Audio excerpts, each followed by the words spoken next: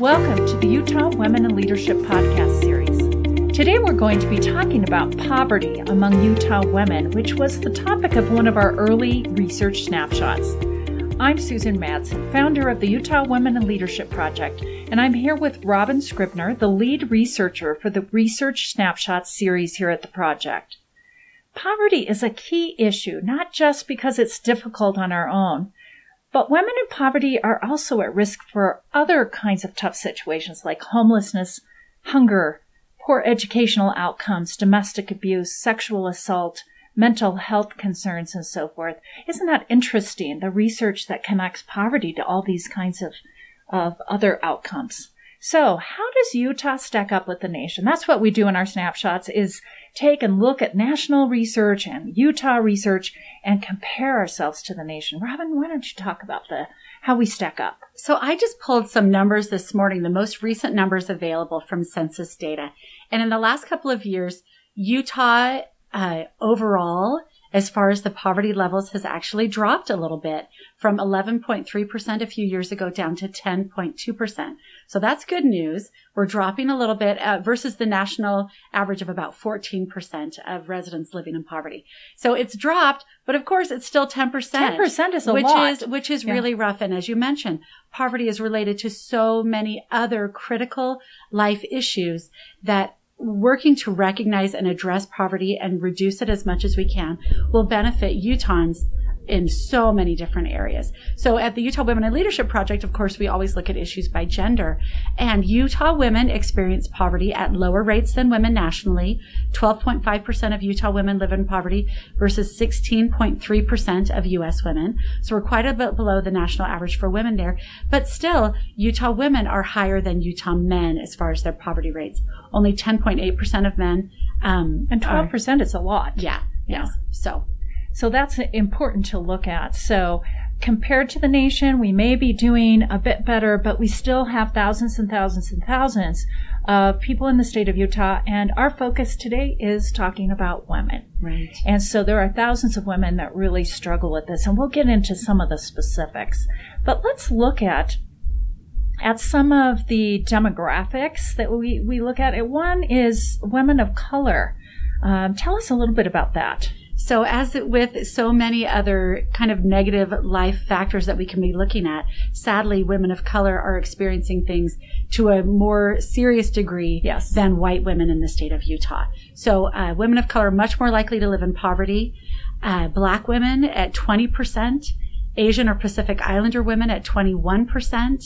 Women that check the box other or two or more races at 21% as well. Hispanic women, 25.9%. And Native American women in the state of Utah, 36.1%. And in all of those categories, just like the general category, women in those race and ethnicity groups are living in poverty at higher rates than men, right? Absolutely, every single group. But as you can see, the rates can get really high for specific women of color, Native American women specifically. So that is an area where we need to be looking really closely when we're making decisions about policy and different sorts of services.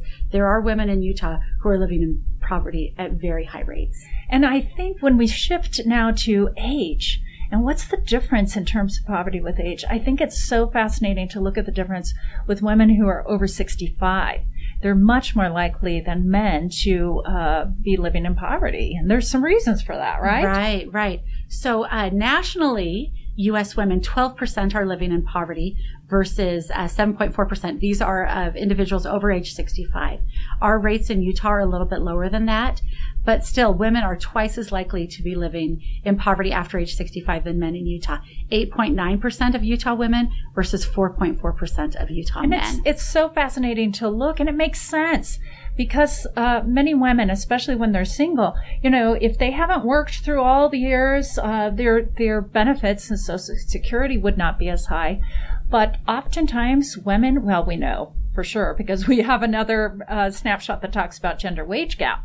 So sometimes women think it's not a big deal if I'm being paid less than a man, but it does add up through the years, and your benefits are less if you're not making more money. Absolutely. Your Social Security lifetime benefit is based on your highest earning years. Yes. And if those earning years are always lower than men's, your Social Security benefits are going to be lower. But yes, the gender wage gap, and women who are working those lower wage jobs, many of them don't have any type of retirement program. Yes. They don't have those things that can support. And then a final factor is that women just live longer than men. And so the money that they have has to last for more years, which means that they're going to have less of it.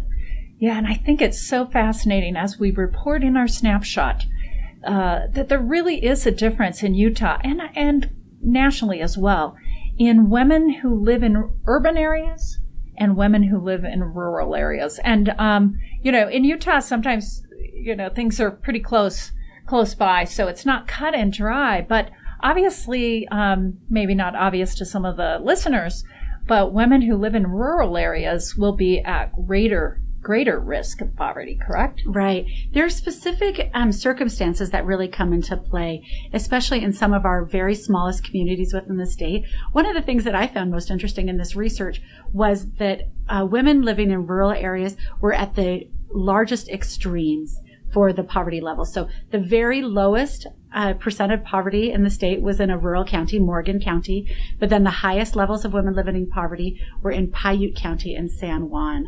So That's two other fascinating. yes. And so I'm thinking to some of the areas where the economy is doing a little bit better, but as we know, some of our rural counties in the state have a lot of struggles with jobs, other issues like that I know the governor is working on, and some different task force working to address those issues specific to rural communities. But a couple of the things that I found very interesting in terms of women were that women who are living in rural areas were much less likely to receive prenatal care. Yes. Which is another thing that's associated with poverty. And that's a real serious issue right there. Right, because that can start off the long-term health of a child from before the child's even born, and that can have very long-term consequences. But another issue that showed kind of the differences between women in rural versus urban areas was the children who were eligible for free or reduced school lunch. Yes. So half of the children living in rural counties were, versus 42% living in mid-sized counties and 36% of children living in the large counties in the state. And another demographic is really marital status. Right. And that's pretty striking in the state of Utah. Pretty striking in terms of women. We do still have a lot of women that are single women raising children. Absolutely. And by far the difference among the different demographics, this one was the very most striking. So the issue that is going to have the biggest effect on women's poverty rates is their marital status. When we're looking at married couple families, for all married couple families, about 4% live in poverty. Those with children at home under age 18, 5.5%. Children under age 5, 7%. So, still, upsetting numbers, but much, much lower when we look at female heads of household and those same things. So 24% of female heads of household, all of them are living in poverty in the state of Utah. 33.5% of those households with children under the age of 18, and 45% of female-headed households with children under the age of 5 are living in poverty in the state. That's shocking. It is. It's amazing. That's almost half of the women who are running their households on their own are going to be living in poverty in the state of Utah. Right. And because of those young children and the difficulties with getting childcare, yes, many of those women aren't going to be working at all. And so that really, really contributes to this poverty level. But those kids, those early years, getting the education, getting the health they need, those children under the age of 5, half of those living in poverty with a single mother is, that's something we've really got to address. And the child care issue, sometimes people don't even think that's an issue in the state of Utah, but it is a serious issue. And we have another snapshot that really will address those. So there's other contributing factors as well. I mentioned a few minutes ago the high wage gap. And as most of our listeners will guess, if you're listening to this, you probably are aware that we really are, along with Wyoming, really have the widest pay gap, which is really a disadvantage for women and children and families. Absolutely. A couple of things that go along with that wage gap specifically is that Utah women are much more likely to be congregated in the lowest wage jobs. Yes. So women in the state of Utah making less than $10.10 an hour make up about 66% of those jobs, but they're only about 44% of the total workforce in the state of Utah. And so, 47% in the state of Utah. And so looking at the total percent of the workforce where we're making up, but such a high percentage of those very low paying jobs, that really adds up to a lifetime of less income, right? It does. And the education gap that we have in the state of Utah, kind of moves into that as well. We, compared to the nation, have less women with higher degrees. And of course, if you're a single mom raising kids, the more education, no matter what people say, I know there's a debate a little bit about this, but the research over and over says the more education you have, the more money you will make. Absolutely. One thing that's so fascinating looking at men versus women is that women need to earn one additional degree to make as much money as men. So women with an associate's degree make as much as men who graduated high school. Women with a master's degree make as much as men with a bachelor's degree. That just seems wrong. Isn't that crazy? Yeah. So that even shows that for women, right or wrong, and it's wrong, I'm going to say, but right or wrong, that women, that getting that extra education can give them a boost in their economic well-being. And as we talked about before, the childcare costs are on top of that, and we know that's a serious issue in the state of Utah. But in our snapshot, we report on the cliff effect. Tell us a little bit more about that. So the cliff effect is a term that was coined to describe women who were receiving different types of public assistance. Yes. Money to pay for food, money to help with housing assistance and different medical assistance. So what happens is those women are getting those benefits from the state that are based on their income. And as their income rises because they're getting better jobs, because they're getting raises, their state benefits can drop off instantly. They can drop off dramatically. And we learned in the research that some women were even turning down raises, turning down promotions. Because it'll put them over the line, that right? will actually, if they lose all their state benefits, then that will make their economic position actually worse after the raise. And so that's another thing. And I know there are people at the Department of Workforce Services and other areas that are working to deal with this more effectively so that women can continue to move forward, get better jobs with better pay without having this dramatic shift in their well-being. Eventually, those women will get off state benefits, which is the ultimate goal.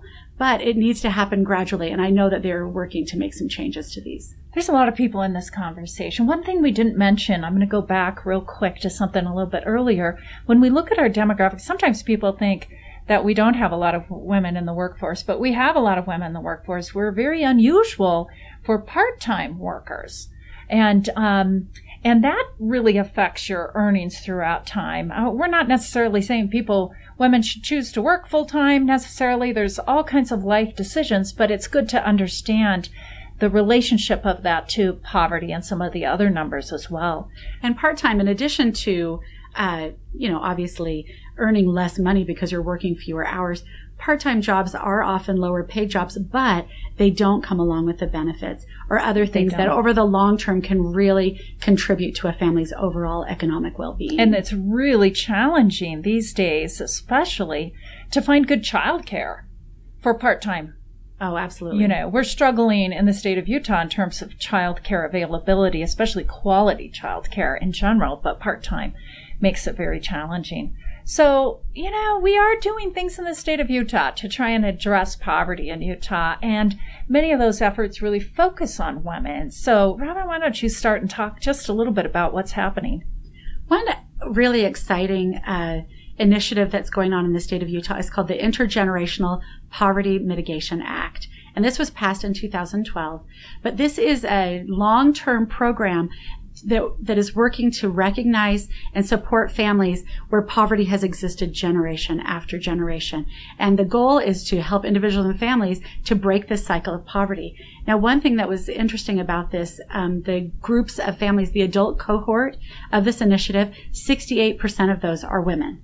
And so it just goes to show that women are experiencing poverty and dealing with these issues that go along with poverty at much higher rates than men. So that is so fascinating, Robin. And, one of the interesting things and the reason I love the work that I do here at Utah Valley University and around the state is that I have the opportunity to meet and work with leaders in the state and nonprofits that are really doing quite a bit. So United Way has the 211 line that can really help when it comes to poverty and looking at resources. And when people call 211 or go online or different things, they've got some good resources. We partner and work often with the YWCA of Utah that really looks at poverty issues among women and the various issues that are around that, like child care and domestic violence and sexual assault and some of those things. There's others as well. Yes, one of the reasons why we do these snapshots is, of course, to inform our readers about all the different statistics and important information that they need to know in order to understand the most pressing issues facing Utah women. But one of our favorite parts of doing this is to get out the good news about the support and just efforts that are available to help women in this situation. I've worked with a bunch of friends, actually, who found themselves in really unfortunate situations. All of a sudden, they're getting a divorce. They don't have an education. They don't have a good employment record, and they don't know where to turn. And so I love the fact that there are agencies. I know the Department of Workforce Services is kind of a gathering place for a bunch of these different services. Support for food, support for getting back into jobs, finding childcare. So that's another great, in addition to what you've mentioned with the YWCA and the United Way. So there are great resources available. So if we know people in our own lives, lots of times we're helping them out individually, saying, you know, I can help you get through this month or whatever. There are different resources available. And if we can help educate and inform the people in our lives that are experiencing poverty and struggling with these day-to-day issues, then we can help them long-term try to find the resources that they need to rise above this. Sometimes when we're living in maybe more middle-class or affluent neighborhoods, we don't think that there's poverty in the state of Utah. Obviously, we've cited the statistics and there is poverty. But why should we care? Why does it matter to us as people? Why does it matter to the state of Utah? Why does it matter? Why should we be involved in that? Why don't you start and then I'll make some comments. Well, we mentioned this a little bit at the beginning of this podcast, but poverty is a key factor in so many different quality of life issues within the state. And we looked at this. We found this factor come up over and over again throughout our snapshot series. Women experiencing physical safety issues, domestic violence, sexual assault, much more likely to happen for women who are living in poverty. Mental health concerns, more likely to happen for women living in poverty. Homelessness, childcare issues, all these different things. Low quality of employment. They're all interrelated with poverty. And so this is actually one of the core issues. If we can work to reduce our poverty rates and help those living in poverty find ways to move forward and get into better situations, then all of those other different like factors are also going to be improved. And this is one of the reasons that I really pitch people that are listening that know of my work, women getting, why it's so important for women and men to both get their college education. Is that you prepare your life, even though you may not work for pay right at the beginning, you prepare your life for different kinds of things that can happen. And some women who live in poverty just assume they're going to be married and assume someone will take care of them and assume these things when in reality, there's many situations where women are, I was going to say shoved, but just move into this situation where they don't have a husband, where they don't have, their husband may pass away or divorce, where they really need to think about being the main breadwinner of the home. And some of those women, maybe they've been living in affluent situations, may immediately go down into a poverty situation. And the more that we as people that can help other people understand these issues, the more that we can say, you know, I understand the issue, but here are some resources to help people maybe in that situation. Absolutely. And these are things that can be dealt with at the policy level. Yes. I know we have great legislators in the state of Utah that are pushing forward initiatives that help support people living in poverty, but it can happen at the nonprofit level. It can happen at the educational level. And then, of course, it happens at the individual, family, and community level as well.